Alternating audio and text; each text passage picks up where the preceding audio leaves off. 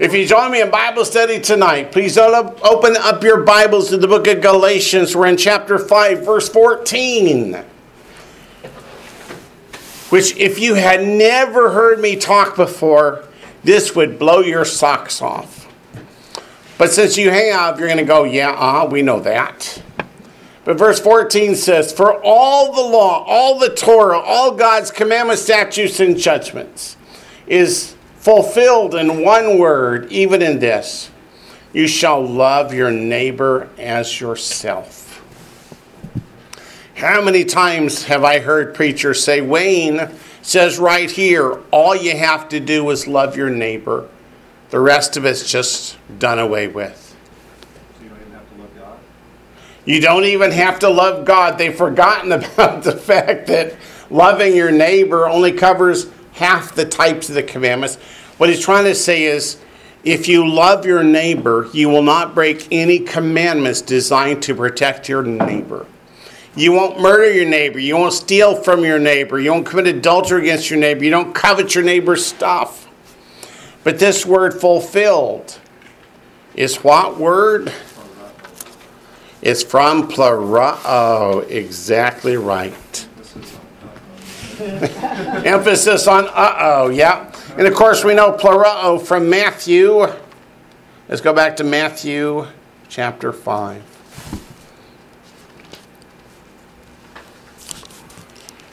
Matthew chapter 5. Verse 17. Do not think that I came to destroy the law or the prophets. I did not come to destroy, but to fulfill. Plerosai from plerao. And of course, in Romans chapter 15, verse 19, the Apostle Paul uses those very same words to say, I have fully preached the gospel. And his fully preaching did nothing to abolish the commandments or the gospel message. Neither does Messiah fulfilling, which means to increase our understanding to the point that we clearly and correctly understand God's commandments, have to do with destroying them. In verse 14 of Galatians 5, that word fulfilled is actually paplerotai, but it's from the same word, plerao. Let's go back to Leviticus chapter 19, verse 18, and we will see that this commandment to love your neighbor as yourself is in the Torah. You can't abolish the Torah by the Torah. That's a logical fallacy that most of us would go, well, gee, that makes sense. Leviticus 19:18, you shall not take vengeance, nor bear any grudge against the children of your people, but you shall what? Love your neighbor as yourself. I am the Lord. Because love does no harm. Let's go to Matthew 22. Matthew 22. Remember, the English word love is not the Hebrew word love. And the Bible is based upon the Hebrew language. The Hebrew word love is an action verb. It's how do you treat people? Do you treat them as you want to be treated? That's loving your neighbor. Matthew chapter 22, verse 34 to begin. We'll go through verse 40, unless I forget and do something else. But when the Pharisees heard that he had silenced the Sadducees, they gathered together. Then one of them, a lawyer, asked him a question, testing him and saying, Teacher, what is the great commandment in the law?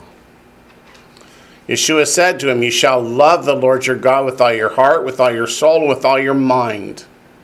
That's the Ve'ahavta. Where's that from? Deuteronomy 6:5. This alone says that the law is not just the Ten Commandments, right?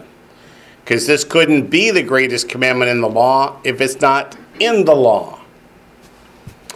This is the first and great commandment, and the second is like it. You shall love your neighbor as yourself. On these two commandments hang all the law and the prophets. Doesn't abolish them. They all fall under one of these two categories. If you love God with your whole heart, are you going to make an idol? No. If you love God with your whole heart, are you going to break Shabbat?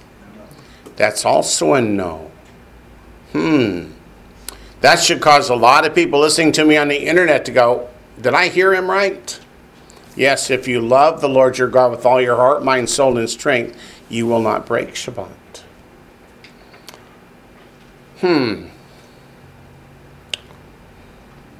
Let's go on to Romans chapter 13 before I get preachy. You also won't eat anything unclean, because he says, if you want me to be your father, you will obey me and keep yourself clean. And where does God dwell? And where does God dwell? He dwells in your heart. Do you ask him to dwell in an outhouse? No. Romans 13:19. Wait a minute. There isn't a 19. Ignoring that, go to James chapter 2. I have Romans 15:19. Oh, it's 13:10. And you had what? Romans 15:19. You have Romans 15:19. We'll do 13:10, then we'll go to 15:19. In 13:10 it says, love does no harm to a neighbor. Therefore, love is the fulfillment of the law, which is exactly what we were reading in Galatians, wasn't it? Now to Romans 15, verse 19. Say that again? Romans 15:19. That's the one that I referred to a minute ago, but this is where it's actually written. Romans 15:19. And mighty signs and wonders by the power of the Spirit of God, so that from Jerusalem and round about to Illyricum I have fully preached the gospel of Messiah. That's the same plerao as in Galatians chapter 5:14 and Matthew chapter 5 verse 17, etc.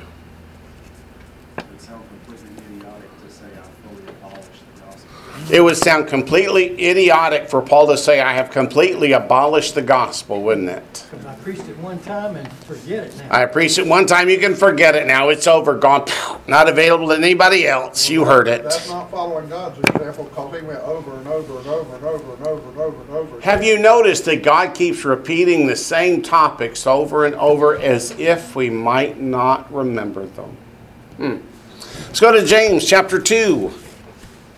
James chapter 2.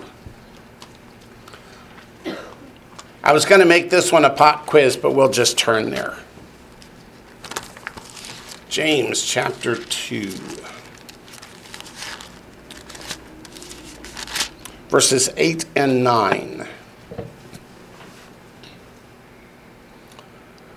If you really fulfill, hey, wait a minute. If you really fulfill, that is from an infinitive of emphasis. That is a Hebrew construct. Yeah, it means if you really fulfill, if you totally fulfill, if you, all that kind of stuff. But that means that, what's the underlying language here? It is Hebrew. If you really fulfill the royal law according to the scripture, you shall love your neighbor as yourself. Wait a minute. That's from the law. That's from the Torah. What does James call the Torah? The royal law. You do well. But if you show partiality, you commit sin and are convicted by the law as transgressors. Whoever shall keep the whole law and yet stumble in one point, he is guilty of what? All. What does that do to the doctrine that the law can be divided into three categories? And two of those three categories have been abolished. We only need to follow the other, the third category. Malarkey. It says, whoever shall keep the whole law but shall stumble in one point is guilty of 1/3. All. It says is guilty of all. For you said, do not commit adultery. Also said, do not murder. Now, if you do not commit adultery, but you do murder, you become a transgressor of the law. If you do not murder, but you break Shabbat, have you become a transgressor of the law? Indeed, just food for thought. Back to Galatians, we're still in chapter 5. Verse 16. I say then. What does he mean by I say then? What's he trying to say? Say, go back and read verse 15. Tries to go back and read verse 15 again. Because I didn't read it. Verse 15 says, but if you bite and devour one another, oh my, my, my. If we bite and devour one another, are we treating each other with love? No. He says, but if you do, beware lest you be consumed by one another. What's he trying to tell us? That if we are backstabbing and backbiting each other, are we living in God's commandments or are we living outside of them? We're living outside. So I say then, because this is true, walk in the Spirit, and you shall not fulfill the lust of the flesh. That is an interesting phrase, walk in the Spirit. Too many people think, well, if I'm walking in the Spirit, that means I'm not keeping God's commandments. But it's just the opposite, isn't it? Where are God's commandments written if you are saved by faith? On your heart. On your heart. Where's the Holy Spirit? In your heart. The Holy Spirit is there to help us understand, to help us put things into practice, to help us worship and praise and glorify the Lord our God. So if we walk in the Spirit, we're keeping God's commandments. That's why, if you're walking in the Spirit, you will not fulfill the lust of the flesh.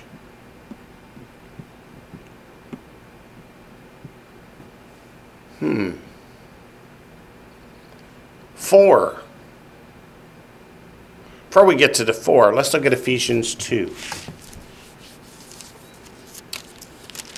that walking in the Spirit reminds me of in the book of 1 John. Walking in the Spirit reminds you in the book of 1 John. It says to test the spirits. Says to test the spirits. So, if you're walking in the Spirit and you have the Torah written on your heart, you know which one's from God. If you're walking in the Spirit and you have the Torah written upon your heart, you know which one's from God Which one's not. and which one's not. That makes an excellent point. Did God not tell us in Deuteronomy chapter 13 That's to the front. that we should test all the spirits, all the prophets? Because, let's go back and read that. Deuteronomy 13. Lead you astray and make you try to worship another God. They can even lead you astray and try and make you worship another God and thinking you're doing what? The right thing. Thinking you're doing the right thing. Did Peter warn us that we can misunderstand Paul right to our own destruction? He did. Deuteronomy 13, verse 1 says, if there arises among you a prophet or a dreamer of dreams, and it gives you a sign or a wonder, and the sign or the wonder comes to pass, of which he spoke to you, saying, let us go after other gods, which you have not known, and let us serve them. You shall not listen to the words of that prophet or that dreamer of dreams. For the Lord your God is testing you to know whether you love the Lord your God with all your heart and with all your soul. You shall walk after the Lord your God and fear him and keep his commandments and obey his voice. You shall serve him and hold fast to him.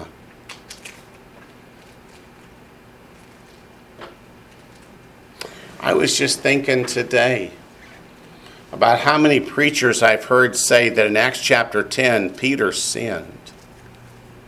Because God told him to eat that pig and he refused to eat it. He sinned. There was one on the radio today is talking about it. One on the radio today was talking about it. But you know what? Peter had read Deuteronomy 13. And Peter knew that if even a miraculous thing takes place, and it tells you to be disobedient to God, don't listen. And you never read where Peter came to the realization he was supposed to eat the animal. And you never ever see Peter, Paul, James, John, or anybody eat a pig in the New Testament, do you? Not anywhere. Or get punished for not doing it. Right. What's that? Or not get punished for doing it. Yeah. Okay. So back to Ephesians 2. Not that I'm easily distracted, but well, okay, you know me. Ephesians 2, verses 1 through 3. And you he made alive Well, we used to be dead to sin. He's made us alive. Were we made alive to walk in sin some more? No. And he made you alive who were dead in trespasses and sins, in which you once walked according to the course of this world, according to the prince of the power of the air. Who's the prince of the power of the air? That's Hasatan. So who is it that wants us to sin and turn against God? It's Satan. Says the Spirit who now works in the sons of disobedience. The sons of disobedience are those who teach people to disobey the commandments of God. Where are they getting their doctrine, does it say? From the prince of the power of the air. It says, among whom also we all once conducted ourselves in the lusts of our flesh. There's that phrase that we saw in Galatians, the lusts of the flesh. Paul says, before we got saved, we all walked in the lusts of our flesh, fulfilling the desires of the flesh and of the mind, and were by nature children of wrath, just as the others. So what's he intimating? That, hey, that was a nice lifestyle, let's continue it? No, he says stop. And in fact, in Ephesians 4:17, he says it in black and white. For this I say, therefore, and testify in the Lord, that you should no longer walk as the rest of the Gentiles walk, in the futility of their mind. Well, if we're not going to walk as the rest of the Gentiles walk, what's our only other choice? Walk in the way of those who keep the commandments of God, right? 24 says, walk in true righteousness. Verse 24 says, walk in true righteousness, and what's that other word? Holiness. Without holiness, Hebrews 12:14 says, no one will see God. Is that motivation? Is that keeping your eye on the prize? Is that trying to earn salvation? No. Is walking in righteousness because of our salvation. Let's go to 1 Peter chapter 4. 1 Peter chapter 4. Verses 1 through 3.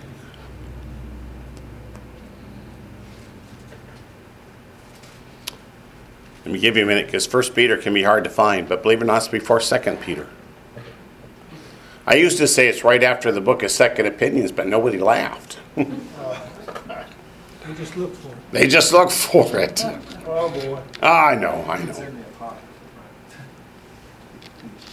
1 Peter chapter 4, verses 1 to 3 says, therefore, you can't start with therefore what? Because Messiah defeated the powers of Satan. Therefore, since Messiah suffered for us in the flesh, that's how he defeated Satan. He was crucified, buried, and resurrected.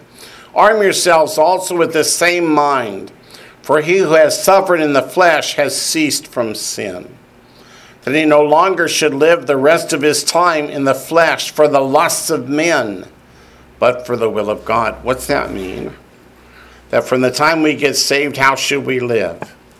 In the flesh of the lust? No. But according to the will of God, which is what?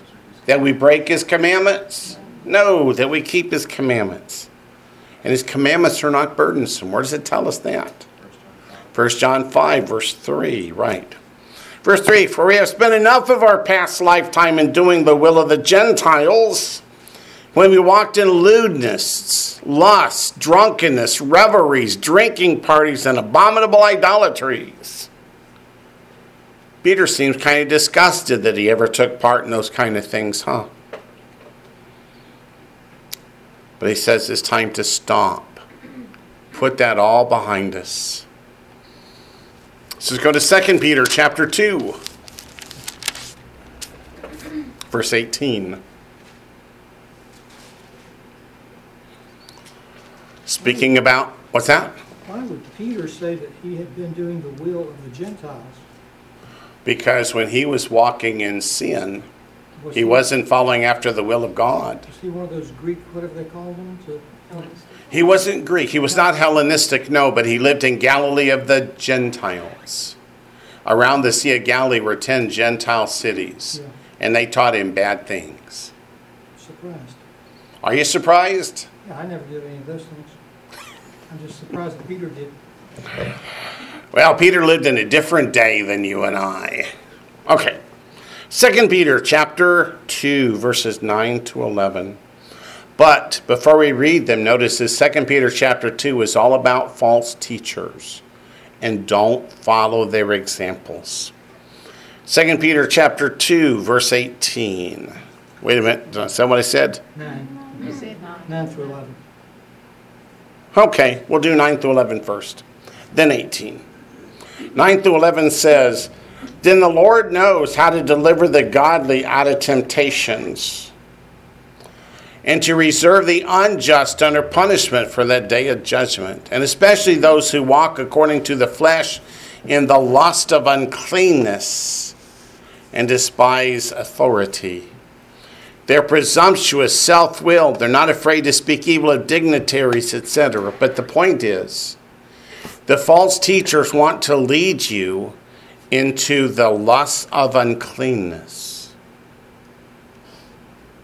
It's a good thing we don't have any preachers today teaching people that homosexuality is okay. Yeah. So down to verse 18. For when they speak great swelling words of emptiness. What's he mean of emptiness? He means they mean nothing in the great scheme of things. Does it remind you of Matthew 15 and Mark 7 when Messiah said, In vain do they worship me, teaching his doctrine the commandments of men? That's teaching great words of emptiness. They're teaching them as though their doctrine, as if they're important, as if they're acceptable to God. And Messiah says, oh no, they're not. It says they allure through the lust of the flesh, through lewdness, the ones who have actually escaped from those who live in error. That is, they teach people, oh, no, you don't want to keep the commandments of God. That means you have no faith. You need to demonstrate your faith by breaking the commandments to see how faithful God is. Where's that in the Bible? Nowhere. It's the opposite of what the Bible teaches. That's why they're called here what? False teachers. But do people want to hear you need to repent of your sins, or that it's okay, God doesn't really mind? Which do they want to hear? They want to hear that you have the ears tickled. I bet there's been at least 3 different preachers I've heard this week say, talking to a congregation of preachers at a conference. Now, you don't want to preach against sin because you'll have less people come and attend your church and they won't put as much offering in the offering plate. Wayne, Yes, sir.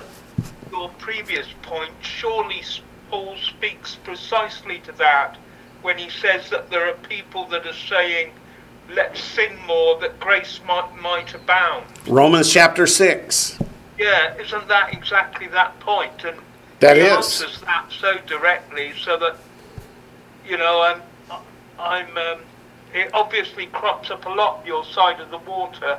I was a little startled. I'm not saying that there won't be somebody over this side of the water, but it's not something that I would expect to hear out in the public domain. I'm glad to hear that because here in this country, we hear it all the time. Paul would just end the debate. Yeah. How many people teach that the Apostle Paul told us to stop keeping God's commandments? Pretty much all of it. But Romans 6, he said, what then? Shall we continue to sin that grace may abound? Megenoito. You even know it in Greek. What would it be in Hebrew? Yikes. It would be the equivalent of megenoito. Okay. Go to John. 1 John chapter 2. 1 John chapter 2. It would be a great big low.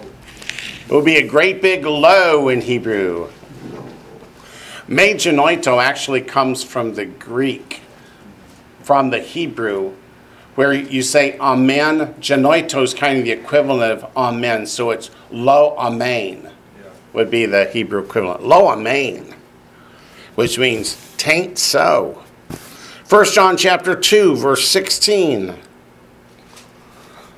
For all that is in the world, the lust of the flesh, the lust of the eyes, and the pride of life is not of the Father, but is of the world. That ought to just nail the coffin shut. Maybe we should all just move to England. Okay. How about Israel? How about Israel? I'm there for you. Mm-hmm. When we go next fall, maybe we just won't come back. Okay, where are we? We're back in Galatians chapter 5. We're planning on being raptured the week before we go. If we're raptured a week before we go, are we going to complain? Do we get a refund? Do you get a refund? If you want a refund, I'm sure you can stay to take one, but no. Okay. Travel insurance might cover the rapture. Travel insurance, yeah. Yeah, but I have a feeling you won't want to collect it. Okay. Verse 17, for because the flesh lusts against the spirit, and the spirit against the flesh, that is, they're at war with one another. The spirit will never, ever lead you to walk in the lust of the flesh. It never will. If you think the spirit is leading you to walk in the sins of this world, you're listening to the wrong spirit. What? You might be a Baptist. Let's not put things like that on tape. Okay. So verse 17, for the flesh lusts against the spirit, and the spirit against the flesh, and these are contrary to one another, so that you do not do the things that you wish. That is, if you just let your natural instincts take over, you're going to walk in sin. You have to put aside the natural inclination of the heart and follow the Spirit, who will always lead you in the right way if you're following the right Spirit.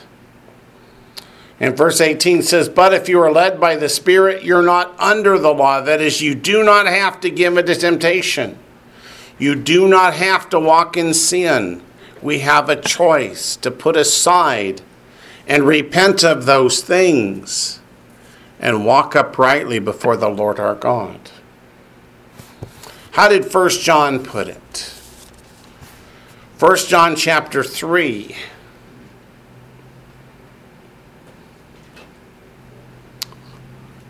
Starting in verse 4. Whoever commits sin also commits lawlessness, and sin is lawlessness. And you know that he, that is our Messiah Yeshua, was manifested to take away our sins. And in him there is no sin. Whoever abides in him does not sin. Whoever sins has neither seen him nor known him. Little children, let no one deceive you. He who practices righteousness is righteous, just as he, Messiah, is righteous. He who sins is of the devil, for the devil has sinned from the beginning. For this purpose the Son of God was manifested, that he might destroy the works of the devil. Whoever has been born of God does not sin, for his seed remains in him, and he cannot sin, because he has been born of God.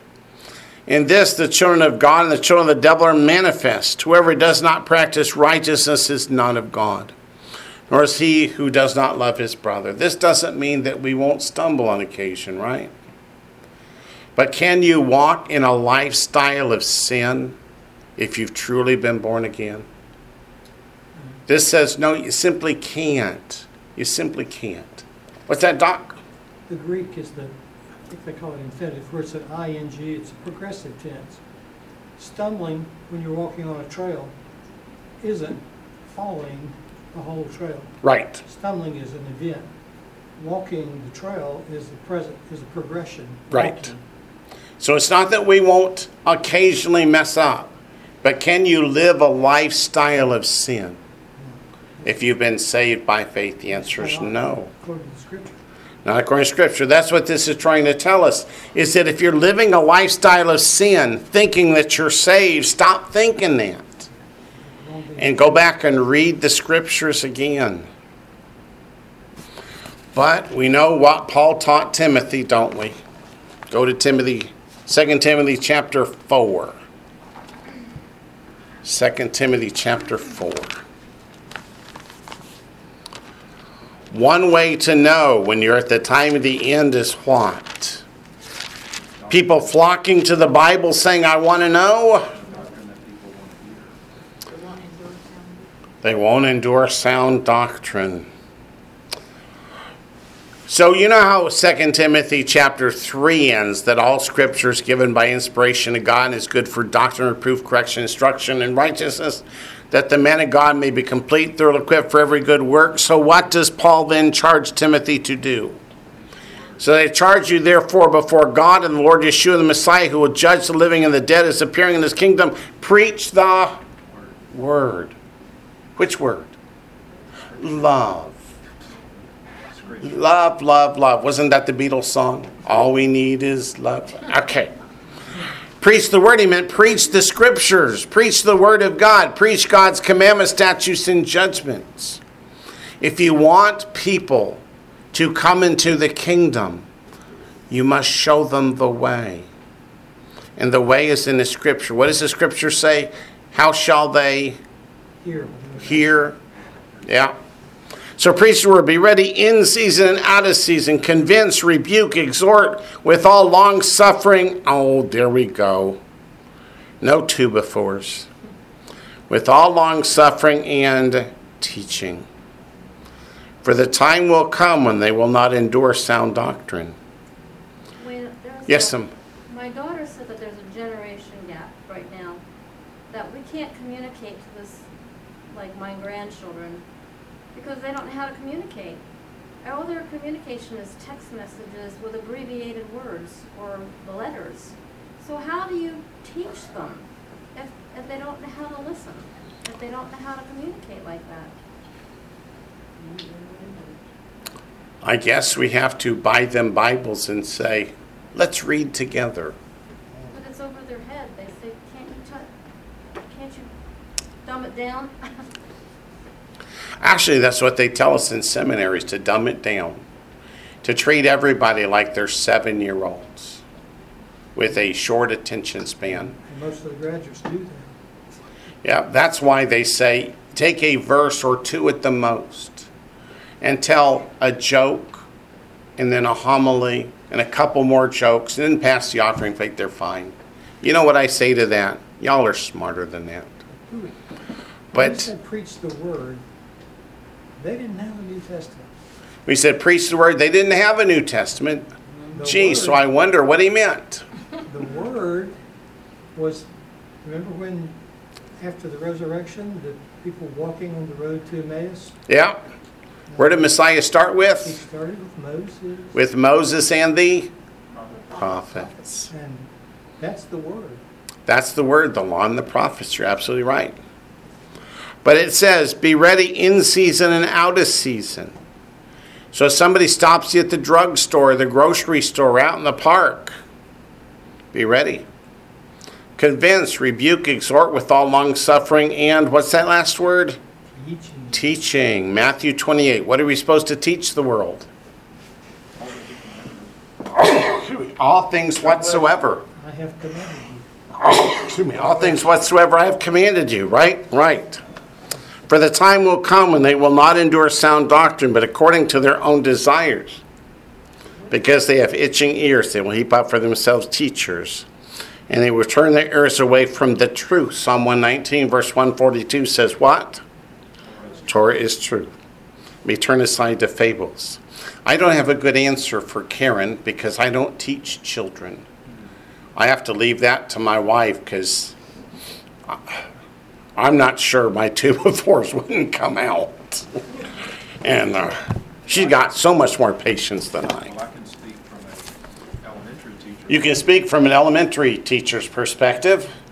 It's hard because, you have to teach, when you're teaching what something means. When you're teaching what something means, Like within context, you have to show. like within context, You have to show them, like, it's not just contained within the sentence, it's contained within all the sentences around it, like everything that we see in the scripture. make sure you're good and loud because you're on tape. So like how people look at scripture now, they just cherry pick verse out out of context. Yeah. And what do you do if you take a verse out of context? Make pretext. You make it a pretext. So what I try to teach them is like, don't just cherry pick one sentence or one word. Like, you have to look at everything around it. Yeah. And you have to do that over, over. Yep. And little by little, they start to understand. If you keep it in context, you will comprehend it so much more clearly. Right. I agree with you. So let's go back to Galatians chapter 5. I didn't say it's easy, but You have so much more patience than I do. okay. Verse 18, but if you are led by the Spirit, you are not under the law. Wait a minute, that says the law doesn't apply. No, it doesn't. It says if you're led by the Spirit, you're not trying to earn your own salvation through works. Because you realize that your righteousness, your goodness. Because you realize that your righteousness, your goodness is what? Like filthy rags. Yeah.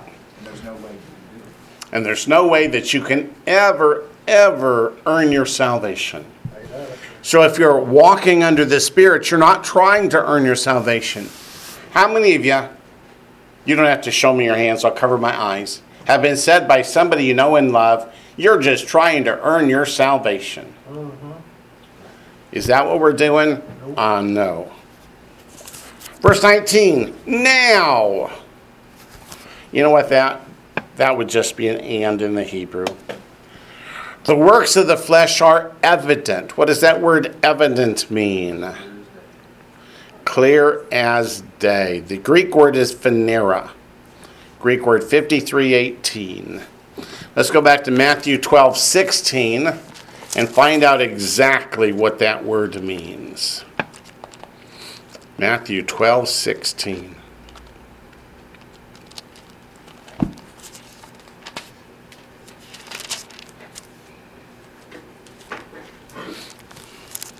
Yes, If the only New Testament, if the people that only look at the New Testament if the people that only look at the New Testament don't look at the law don't look at the law and the commandments, and the commandments, then how do they know how Then- to love their neighbor? then how do they know how to love their neighbor? They just think it means to make them a basket of cookies.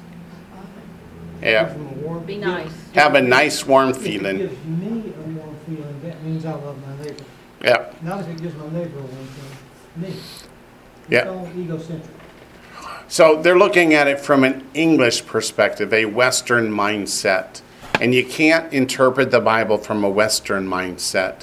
The Hebraic way of thinking is, as you know, much different.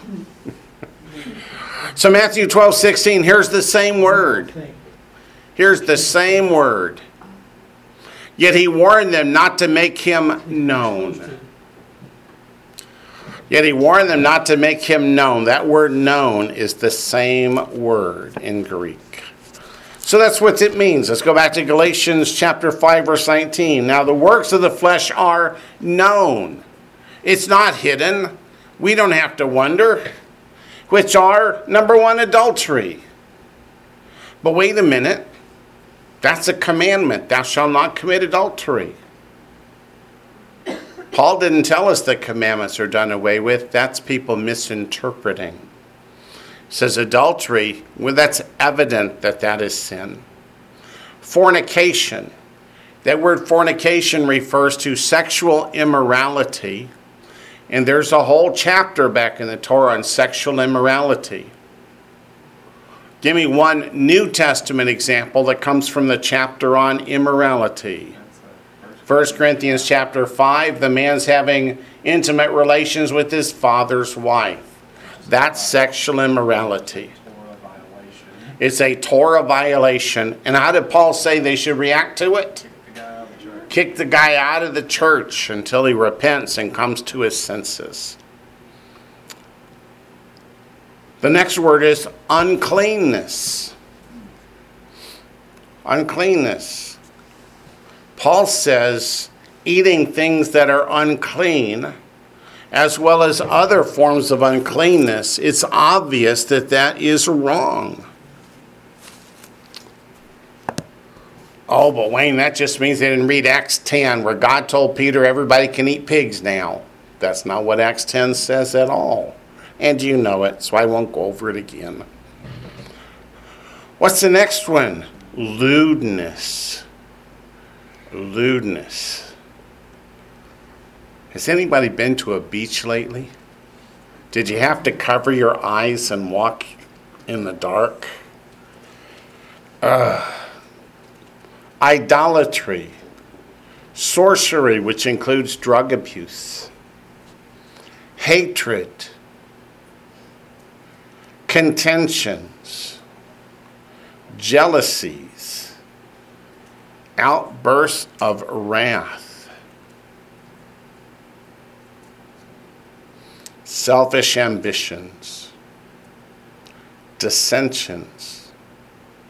Heresies. Envy. Murders. That's kind of funny. The NIV omits 2 out of this list. Do you know which 2? Adultery and murder. Abortion. Drunkenness, revelries, and the like, of which I tell you beforehand, just as I also told you in time past, that those who practice such things will not inherit the kingdom of God. What does that word practice mean? It's the Greek word prasantes, Greek word 4238. Keep a finger here. Let's go to Acts chapter 26, verse 20.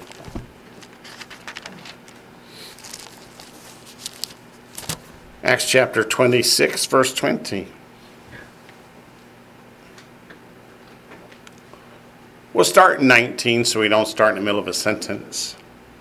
Therefore, King Agrippa, I was not disobedient to the heavenly vision, but declared first to those in Damascus and in Jerusalem and throughout all the region of Judea, and then to the Gentiles, that they should repent, turn to God, and do works befitting repentance. Which of those words do you think is the same word as practice? It's the word do.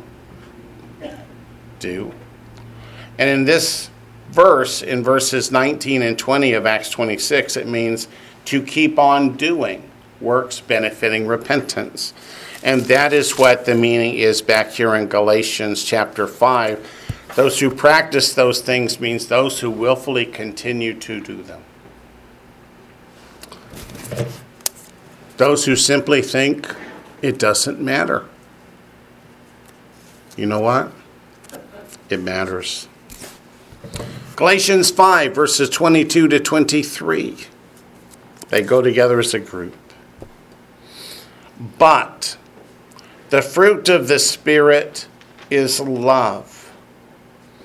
That is, if you're truly walking in the Spirit, you're going to walk in love. You're going to treat people as you would want to be treated yourself. Peace. You're not going to go around picking fights. Long-suffering. You're going to be understanding. You're going to be gentle. You're going to correct and reprove gently. Put down the two befores. Kindness. Goodness.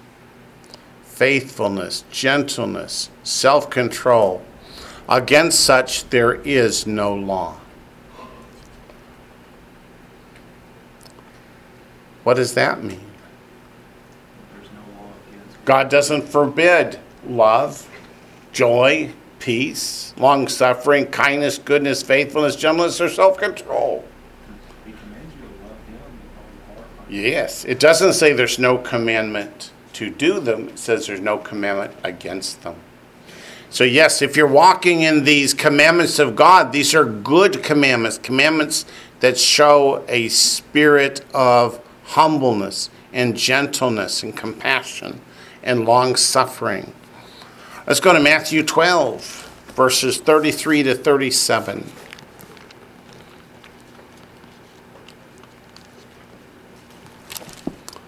Matthew 12, verses 33 to 37. In Messiah's terms here, as the words are written in red.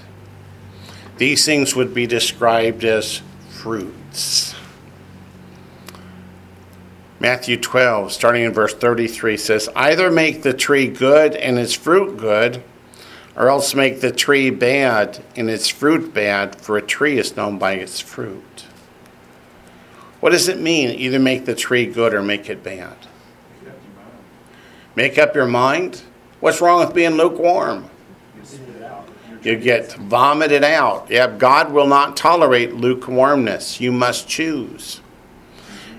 And verse 34 shows that these people made a choice, right? He calls them brood of vipers. What choice did they make? They chose bad. How can you, being evil, speak good things? For out of the abundance of the heart, the mouth speaks. A good man out of the good treasure of his heart brings forth good things. An evil man out of the evil treasure brings forth evil things. But I say to you that for every idle word men may speak, they will give account of it in the day of judgment. For by your words you will be justified, and by your words you will be condemned. Does that mean we need to be careful what we say and how we talk?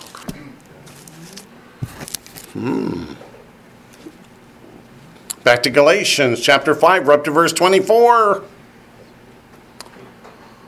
And those who are messiahs. What does that mean, those who are messiahs? Those who are believers, those who have been saved by faith, washed clean in Messiah's shed blood. It says, have crucified the flesh with its passions and desires. What's that mean? It means we put to death the old man. It means we stop sinning. We repent. We turn away from the sins, don't we? And we walk in newness of life. And what do you say? True righteousness. And what was that other word? Holiness. Ephesians chapter 4 said. We're going to look at 3 cross references. First, Edmund mentioned a few minutes ago, Romans 6. Let's go to Romans 6. The reason I didn't turn to it a few minutes ago is I was going to turn to it now.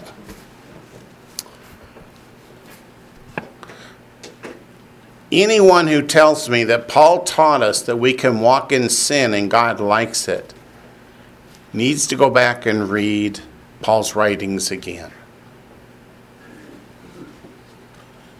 What shall we say then, verse 1 says? Shall we continue in sin that grace may abound? Certainly not. But it goes on. How shall we who died to sin live any longer in it? If you have been saved by faith, you have died to sin. If you haven't died to sin, were you truly saved by faith? Scripture says no. Verse 3, or do you not know that as many of us as were baptized in a Messiah Yeshua were baptized into his death? That's what going under the water symbolizes. We're air breathers under the water. It symbolizes death. That you've gone into the ground with Messiah. Died to the old flesh. Died to the sinful ways. You come out of the water a new life. Verse 4, though we were buried with him through baptism into death, that just as Messiah was raised from the dead by the glory of the Father, even so we also should walk in what? Newness of life. Don't continue in sin that grace may abound. Don't continue to live as a Gentile. What was that reference? Ephesians chapter 4, verse 17. Verse 5, for if we have been united together in the likeness of his death, certainly we also shall be in the likeness of his resurrection. Hey, Wayne? Yes, ma'am? Yeah. I just really need clarification on this. I love the Hebrew, the words in Hebrew, but it's a continuing thing. When I was radically saved at 19 years old, I went from serving the devil to radically serving the Lord, and I have never gone back. But I am not the person at 19 that I am at 68. It has been a continual process of falling down, getting picked up, going. I've never gone backwards, but it is an incremental going toward him. What does that say? I don't understand enough Hebrew to know, is that a continually being saved with What's that word look like in Hebrew? That word you're looking for in English is sanctification. Okay. Sanctification means cleaning out the old stuff and replacing it with holiness and righteousness. It doesn't happen overnight. It's a process. Hebrews says, by now you should be teachers, but you're still babies, needing the milk of the word. He encourages us to grow on and grow up and get into the meat of the word. And that's what we do. Thank you. Yep. Verse 6, knowing this, that our old man was crucified with him, that the body of sin might be done away with, that we should no longer be slaves of sin. So how do we discover what sin is, that we can avoid it? It's through study, isn't it? Because you can't do what you don't know. So the question you've got to ask yourself is, what do I do when I confront a situation and find that I have been sinning and didn't realize it? Now I know. You have two choices. You repent, and if you repent, he's what? Faithful and just to forgive you of your sins. Or you can say, I've been doing it this long. I can keep doing it. I've seen both reactions out of people. I heard my own mama say, I've searched through the scriptures, and it says just what you say it says. But I've eaten pig all my life, and I'm not going to quit now. When you find that you've been doing something contrary to the scripture, if you're born again, you're going to say, oh, I didn't know that. I repent. I'm never doing that again. Or, if you're not, just say, I don't care. God can just lump it. I never want to say to God, you can just lump it, because I may be the one who gets the lumps. For Romans, what's that, Rachel? Going along that thinking, just based on one website, saying, because I sent you the website back some time ago, just one website saying that this food is unclean, even though you look at the ingredients and it doesn't say that. And so that's one thing I've still been dealing with, is because some of the foods that we thought were clean, this one website saying they're not. And so it's very difficult to weigh which one is right, because I understand that that's kosher symbol. I understand that completely.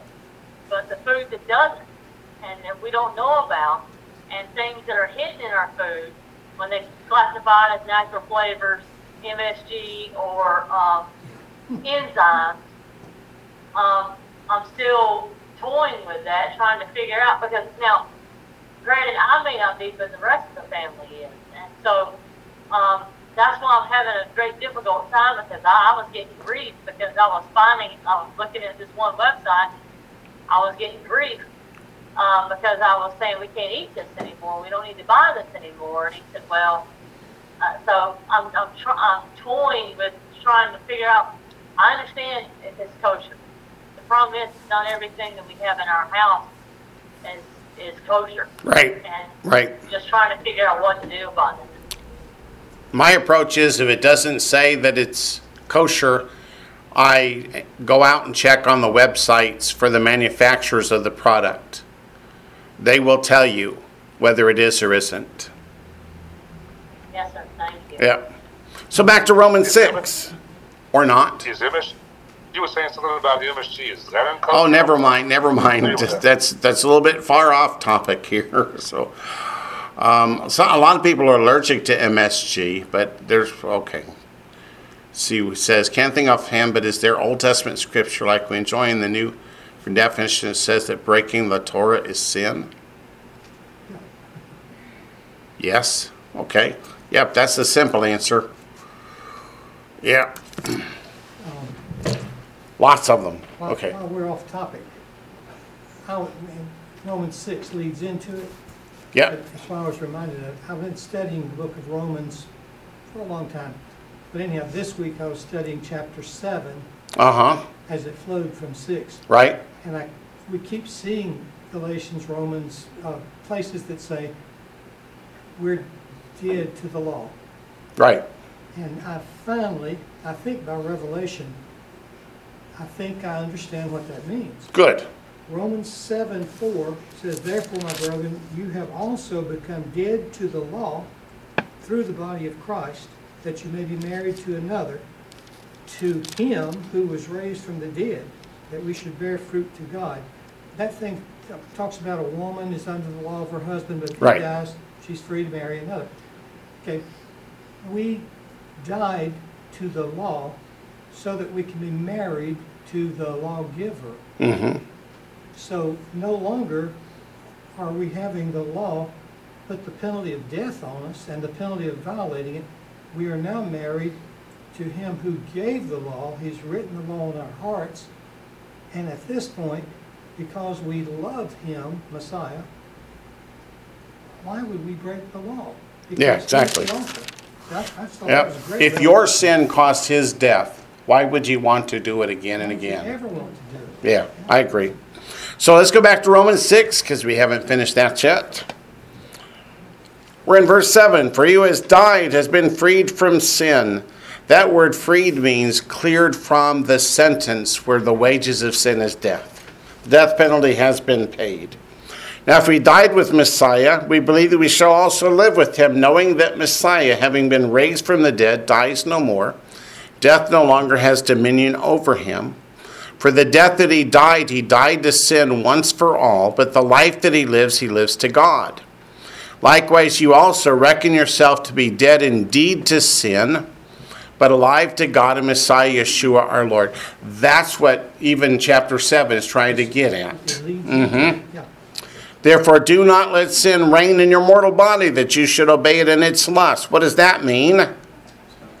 Repent and stop sinning. Don't be married to sin. Right. Okay, on to John chapter 5.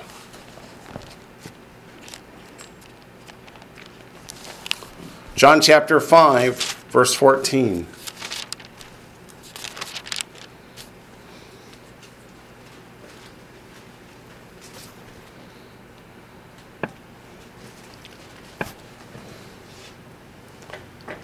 John chapter 5, verse 14. Afterward, Yeshua found him in the temple and said to him, "See, you have been made well. Sin no more, lest a worse thing come upon you." Sin what? No more. No more. What does that mean? Don't do it. Means stop it. Don't do it. John 8:11. Kind of left him with a threat too. Sin no more, Uh-huh. or something not worse come on you. Or something worse is going to come on you. As Verse if- 11. As if it wasn't worse to have 38 years of paralysis. Yeah. Verse 11, she said, "No one, Lord." And Yeshua said to her, "Neither do I condemn you. Now go and sin no more." I keep looking for the one where he says, "Go sin again. It's okay," but I can't find it. Have you? I've asked people, doesn't it surprise you that there's nowhere in the New Testament, nowhere that somebody eats a pig? And people go, "Nah." Still says we can. But it was in the Old Testament, wasn't it? They talked about them being under the trees and eating the foul fruit. Well, back to Galatians chapter 5, verses 25 and 26. If we live in the Spirit, let us also walk in the Spirit. That's an Hebraic term. What's it mean to walk? It means that's how we live our life. Do we live our life in obedience to sin or in obedience to God's Holy Spirit? If it's in obedience to God's Holy Spirit, will the Holy Spirit ever lead us into sin? The answer is no. If your spirit is leading you into sin, where does that spirit come from? We read about it earlier in this Bible study from the prince of the air, which is Satan. Verse 26 says, let us not become conceited, provoking one another, envying one another. That's not the way you walk in love. What does it mean to become conceited? Self-centered. Self-important, self-centered, self-righteous, arrogant, prideful. Are those good things? No. Or being a legend in your own mind. Or being a legend in your own mind. Are we supposed to provoke each other? We're supposed to teach each other. We're supposed to correct each other. That's not the same thing as to provoke one another. Nor should we envy one another. You may have a nicer ex than I have. So what? The scripture says, be content where you are.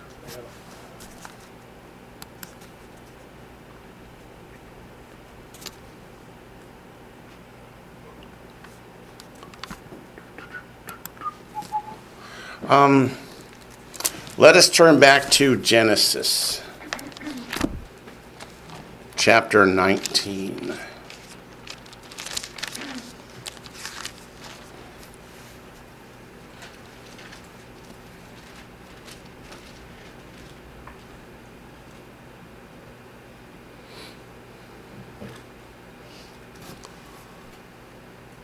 No, let's go to Genesis 18. That's even better. Because I circled the word sin. Verse 20 says, and the Lord said, because the outcry from Sodom and Gomorrah is great, and because their sin is very grave. So how does God describe their breaking his commandments? Sin. As sin. We could also have gone to Genesis 19, verse 15. Which says, when the morning dawned and the angels urged Lot to hurry, saying, arise, take your wife and your 2 daughters who are here, lest you be consumed in the punishment of this city. It's not the word punishment. It's the word sin. Savon. Avon calling. If Avon's calling, run. Okay, back to Galatians. We're up to chapter 6. We'll start in verse 1. Good place to start, huh? Brethren, who's Paul talking to? Believers. If a man is overtaken in any trespass, what's a trespass? It's a sin.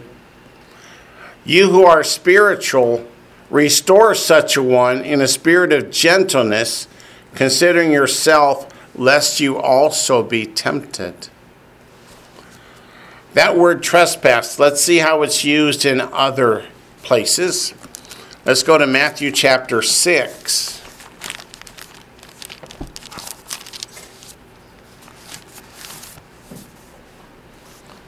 Verses 14 to 15.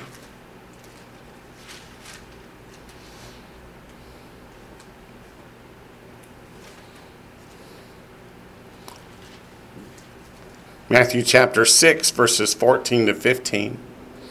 For if you forgive men their trespasses, by that he means what? Sins against you. Your heavenly Father will also forgive you. But if you do not forgive men their trespasses, that is, sins committed against you, neither will your Father forgive your trespasses, that is, the sins you have committed against him. Let's go to Matthew 4:21.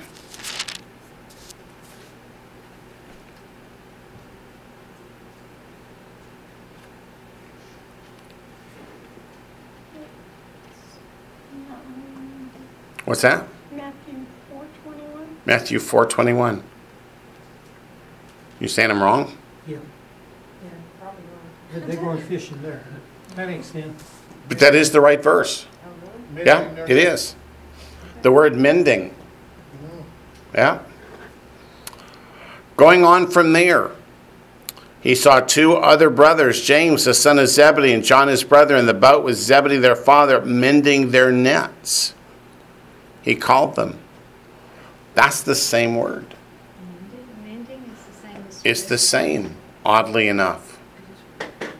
Oh, no, that's why I thought we should look at it.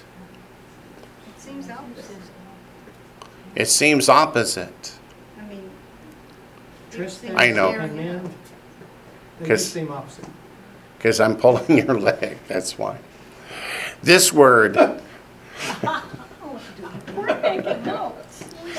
you're making, okay, sorry, I'll be straight. This is how you reconcile. The mending the nets is the same as forgiving the trespasses. It's repairing the breach. It's repairing that which separates. 2 Timothy, well, never mind. We'll just skip that one. Galatians 6, verse 2.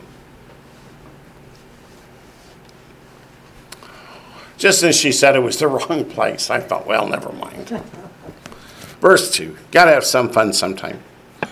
Bear one another's burdens and so fulfill the law of Messiah. That word law is the Greek word nomos, N-O-M-O-S. It appears 197 times in the New Testament. But it's described different ways. So in verse 2, it's called what? The law of Messiah. That's the same as the Torah. It's being described here as the law of Messiah. That's the Torah.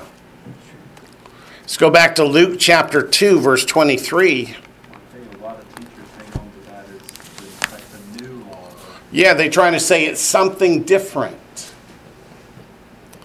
They say it's the new law that's replaced God's law, that Messiah came to do away with all that God commanded. Someday they will be surprised, won't they? Luke 2, verses 23 and 24. As it is written in the law of the Lord. So in Galatians it's called the law of Messiah. Here it's called the law of the Lord. That shouldn't surprise us because the law is the law and the Lord is Messiah. And verse 24 says, and offer a sacrifice according to what is said in the law of the Lord. That is the same word, nomos, as we find in Galatians chapter 6, verse 2. In Luke 2, let's look at verse 39. So they performed all things according to the law of the Lord. They returned to Galilee, to their own city Nazareth. The reason I want you to see Luke 2 in particular, all three occasions here is, could this be referring to a new law that Jesus enacted to replace the law of God? No, how do you know? He's 40 days old. At 40 days old, he hasn't taught them anything, right? So the law of the Lord refers back to the same Torah that we've always known and loved. And is called in Galatians 6:2, the law of Messiah. Let's go to Luke chapter 24.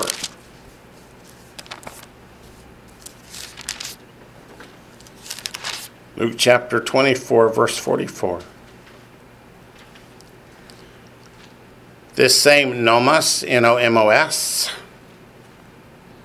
in Luke 24, verse 44, then he said to them, these are the words which I spoke to you while I was still with you, that all things must be fulfilled which are written in the law of Moses and the prophets and the Psalms concerning me. This law of Moses is the same Torah that was called the law of Messiah in Galatians 6 and the law of the Lord in Luke chapter 2.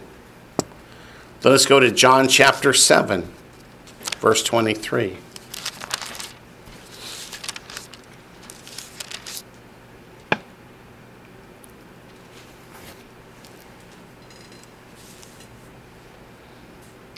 If a man receives circumcision on the Sabbath, so that the law of Moses should not be broken, are you angry with me because I made a man completely well on the Sabbath?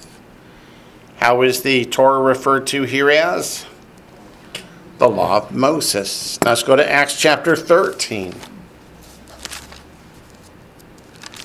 In James, it was called what? It was called the royal law. Or the law of liberty in James also. John 7:23. Do we go to that one? Yeah. Acts 13 then.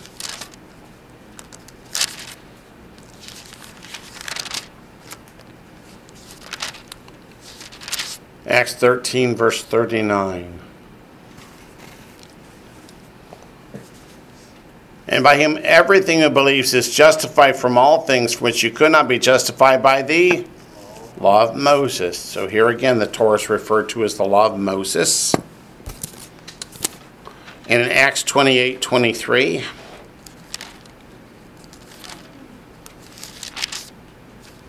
it's all talking about the same Torah. Acts 28:23. So when they had appointed him a day, many came to him at his lodging, to whom he explained and solemnly testified the kingdom of God, persuading them concerning Yeshua from both the law of Moses and the prophets. So what did Paul use while he's in prison about to die to preach the gospel to his people? The Torah. And he called it the law of Moses. And then in Romans 7:22.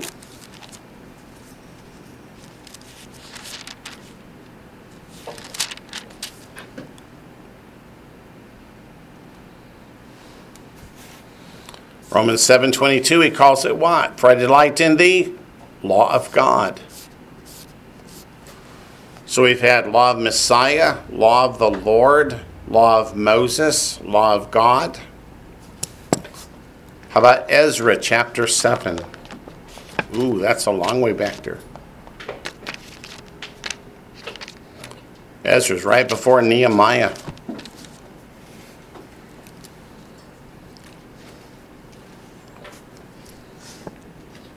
And you'll see why I wanted to end on that one.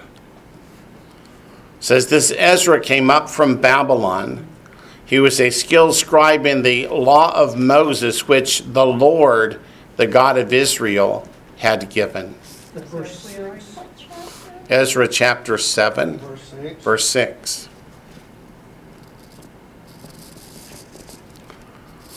People say the law of Moses, that doesn't mean God's commandments. That means those that Moses made up to put on top of God's commandments, just to bind people and give them a heavy burden.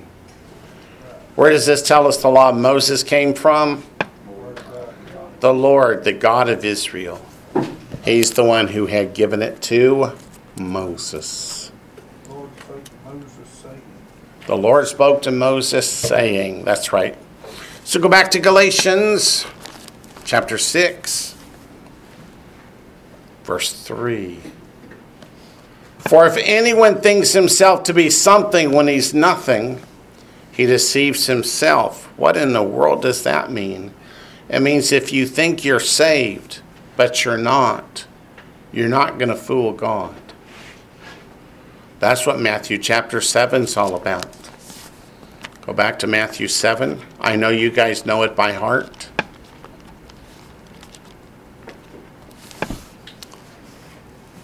But verses 21 to 23.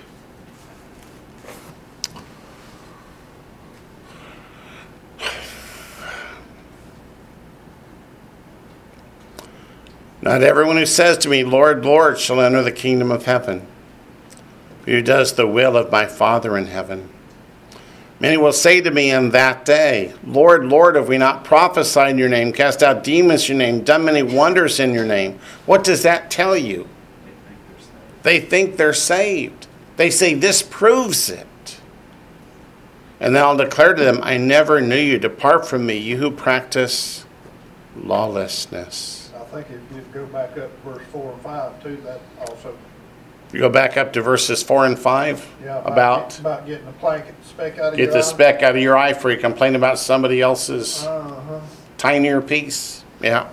Look at Matthew 25. These words have been on my mind lately. Matthew 25, verse 1.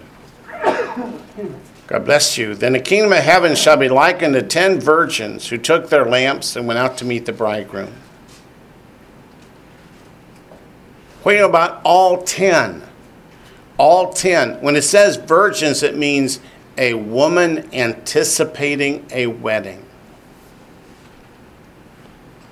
How many of these expect to be married to Messiah when that trumpet blows? All 10. Who took their lamps and went out to meet the bridegroom. When do you go out to meet the bridegroom? When the trumpet sounds and the shout is made for the bride to come forth. All 10 grab their lamps and start running for the bridegroom. They all believe they're saved. What happened then? Verse 10, and while they went to buy, the bridegroom came, and those who were ready went in with him to the wedding, and the door was shut. Afterward, the other virgins came also, saying, Lord, Lord, open to us. But he answered and said, assuredly I say to you, I do not know you.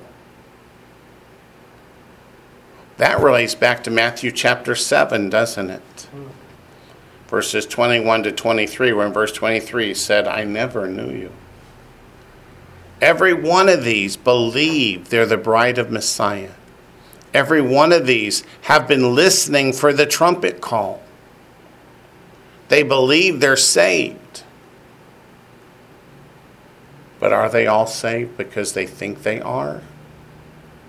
No.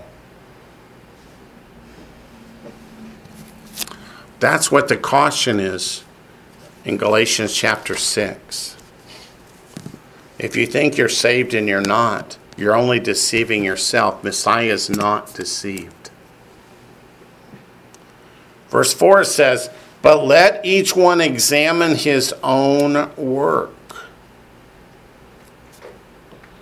And then he will have rejoicing in himself alone and not in another. Why do we need to examine ourselves? On Judgment Day, we're only responsible for ourselves. And should we not be able to look at our lives and see whether we are walking in righteousness or lawlessness? The word here in verse 4 is ergon, E-R-G-O-N, ergon, Greek word 2041. Let's look and see other places where that word is used, that word work. Let's go to Matthew 5:16.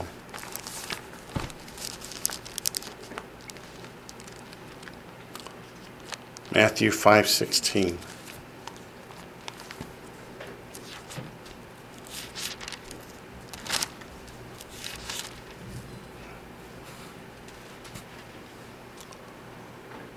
Let your light so shine before men that they may see your good works, there's that same word, and glorify your Father in heaven. Do the good works. Wait a minute, isn't that what they were saying in Matthew 7, verse 22? We've cast out demons, we've done all these things in your name. Weren't these good works? No. What does it mean, good works? Let's keep reading. Matthew chapter 23, verse 5.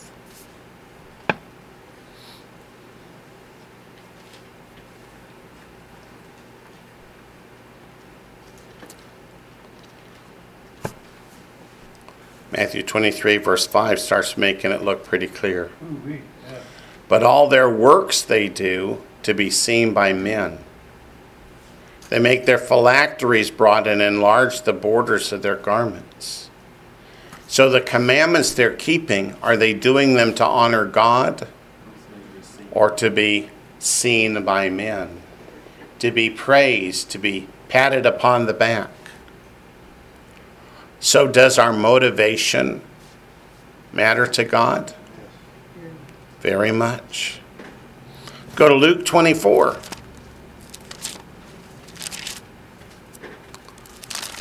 Luke 24:19.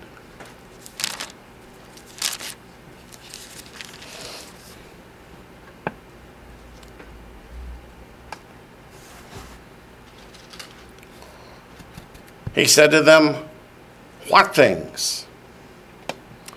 So they said to him, the things concerning Yeshua of Nazareth, who was a prophet, mighty in deed. That's work. That is ergon. And word before God and all the people. How was he mighty indeed? Did he keep God's commandments? He absolutely did. When he did a miraculous healing, did he do it so people would pat him on the back? No. Or did he say, don't tell anybody? Why would he do all these miracles and say, now don't go spreading it around? Because he didn't want praise of people. That was not his motivation. He wanted God to get the glory. John chapter 3, verses 20 and 21.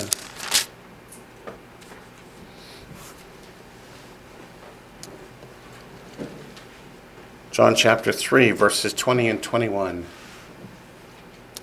For everyone practicing evil hates the light and does not come to the light lest his deeds should be exposed. That word deeds is ergon. But he who does the truth comes to the light that his deeds may be clearly seen that they have been done in God.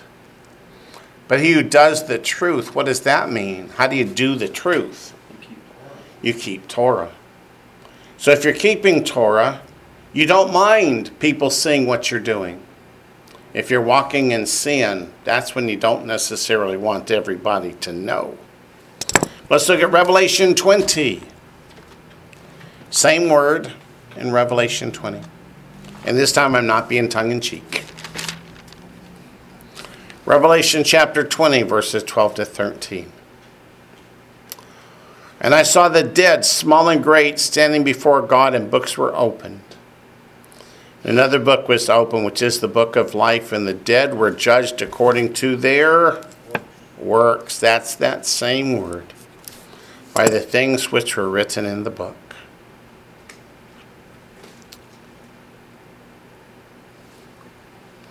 The sea gave up the dead and who were in it, and death and Hades delivered up the dead who were in them, and they were judged each one according to his works. So in Matthew chapter 7, verse 22, they were trying to say the things that they thought were good, but were not commanded by God. And the Lord was saying, yeah, but what I commanded you ignored. Can we not substitute for what God commanded the things we think he ought to like instead? You're laughing at me like that's stupid. Well, we're coming into that season where, we're celebrating the Lord's birthday. We're coming into this season where a lot of people are going to be thinking, oh, we're celebrating the Lord's birth and we're doing all kinds of good things. And he just has to love it. Yeah, there's a lot of people right now real sensitive about that topic. Revelation 22, verses 12 to 14. The last words Messiah speaks on the topic using this word, ergon. Revelation 22, verses 12 to 14. And behold, I am coming quickly, and my reward is with me to give to everyone according to his work.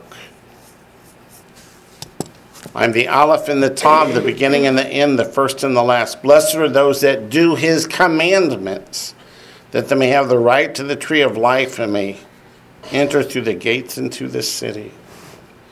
Boy, how much clearer could God write it? And then what does the Baptist commentary here say? Do you remember? The authorized version has This is surely a mistake. It says the authorized version has unhappily utilized a Greek text here that is faulty and teaches what the rest of the Bible denies, that is salvation by keeping the commandments. Rather, salvation comes by symbolically washing their robes in the blood of the Lamb. So what is this commentary from a King James only school saying? That you should be using the NIV instead of the King James. Oh my goodness. They're the same people that say the KJV is inerrant. They're the same ones who say the KJV is inerrant in every word. I know. Okay. Back to Galatians. Galatians chapter 6. We're up to verse 5. Uh-oh. For each one shall bear his own load. That means everyone is responsible for their own works come Judgment Day. There's no going to be saying, hey, my pastor taught me wrong, so it's not my fault. Everyone will stand in judgment by themselves. Verse 6, let him who has taught the word share in all good things with him who teaches. People look at that and say, this means we got to pay the preacher. No, what did Paul say? Go to 1 Corinthians 9. Let's understand it correctly. 1 Corinthians 9. Scripture says, don't muzzle the ox, let him eat from the grain. But 1 Corinthians 9, verses 1 to 18. Maybe we'll do the shorter version. Am I not an apostle? Am I not free? Have I not seen Yeshua the Messiah our Lord? Are you not my work in the Lord? If I'm not an apostle to others, yet doubtless I am to you, for you are the seal of my apostleship in the Lord. My defense to those who examine me is this: do we have no right to eat and drink? Do we have no right to take along a believing wife, as do also the other apostles, the brothers of the Lord, and Cephas? Who's Cephas? That's Peter. Or is it only Barnabas and I who have no right to refrain from working? Whoever goes to war at his own expense, who plants a vineyard and does not eat of its fruit, or who tends a flock and does not drink in the milk of the flock. Do I say these things as a mere man, or does not the Torah say the same also? For it's written in the law of Moses, you shall not muzzle an ox while it treads out the grain. Is an oxen God's concerned about? Or does he say it altogether for our sakes? For our sakes, no doubt, this is written, that he who plows should plow in hope, and he who threshes in hope should be partaker of his hope. If we have sown spiritual things for you, is it a great thing if we reap your material things? If others are partakers of this right over you, are we not even more? Nevertheless, we have not used this right, but endure all things lest we hinder the gospel of Messiah. What did Paul say? He said, maybe I had the right to be fed by you and to receive lodging from you, but I didn't do it. But then verse 14, he says it is okay for those who do. Even so, the Lord has commanded those who preach the gospel should live from the gospel. Yes. And when Messiah sent him out 2 by 2, what did he say? Take no money in your purse, except their food and lodging. He didn't say, pass the offering plate and take 10% of their money. Okay. Didn't people voluntarily help him when he was in prison? Yeah. Because he had to pay his own way in prison. Right. Yeah. Okay. Back to Galatians chapter 6. Verse 7. Do not be deceived. God is not mocked. For whatever a man sows, that he will also reap. That refers back to Romans chapter 6. So God's judgment will be fair and honest, whether you like it or not. What does it say in Galatians 6? Verse 16. Romans 6:16. Do you not know that to whom you present yourselves servants to obey, you are that one's servants whom you obey, whether of sin leading to death or of obedience leading to righteousness? So if you sow sin, what do you reap? Death. If you sow obedience, what do you reap? Righteousness, life. Did God talk about this back in Psalm 9? Let's go back to Psalm 9. I'm trying to get through the end by 8 o'clock. I'm not going to make it. Swing and a miss, but at least I tried. Psalm 9.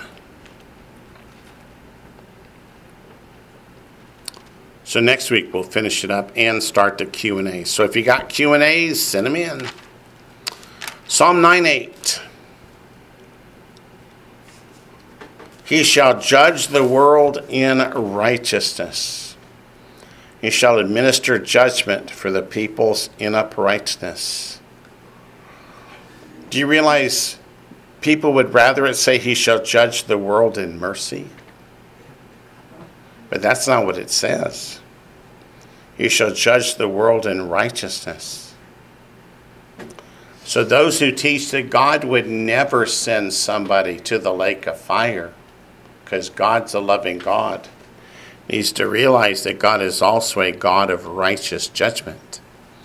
Go to Psalm 50. Verse 6.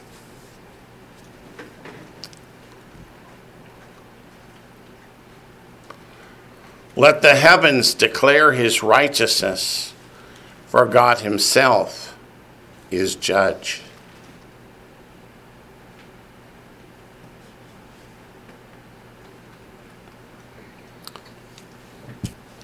Psalm 67, verse 4.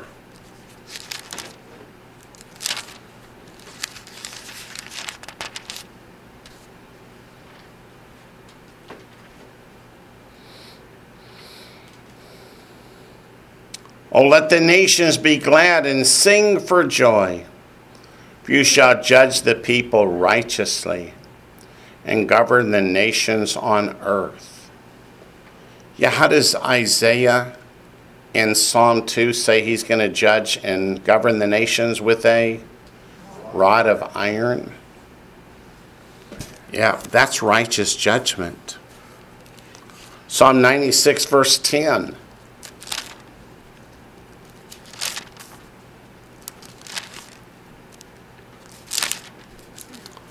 Psalm 96, verse 10. Say among the nations, the Lord reigns. The world also is firmly established. He shall not be moved. He shall judge the peoples righteously. Ecclesiastes 3.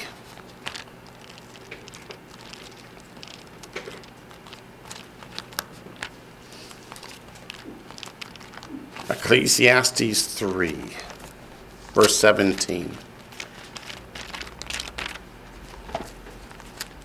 Come on. You're in there. Little pages. Ecclesiastes 3:17 says, I said in my heart, God shall judge the righteous and the wicked. For there is a time there for every purpose and for every work. God's going to judge who? Everybody. Isaiah 11, verse 4.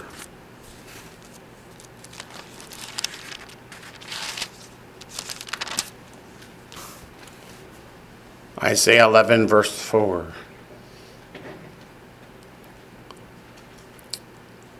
But with righteousness he shall judge the poor, and decide with equity for the meek of the earth. He shall strike the earth with the rod of his mouth, and with the breath of his lips he shall slay the wicked. When do we see that literally fulfilled? In Revelation 19, right at Armageddon. One more verse, then we'll quit. Jeremiah chapter 11, verse 20.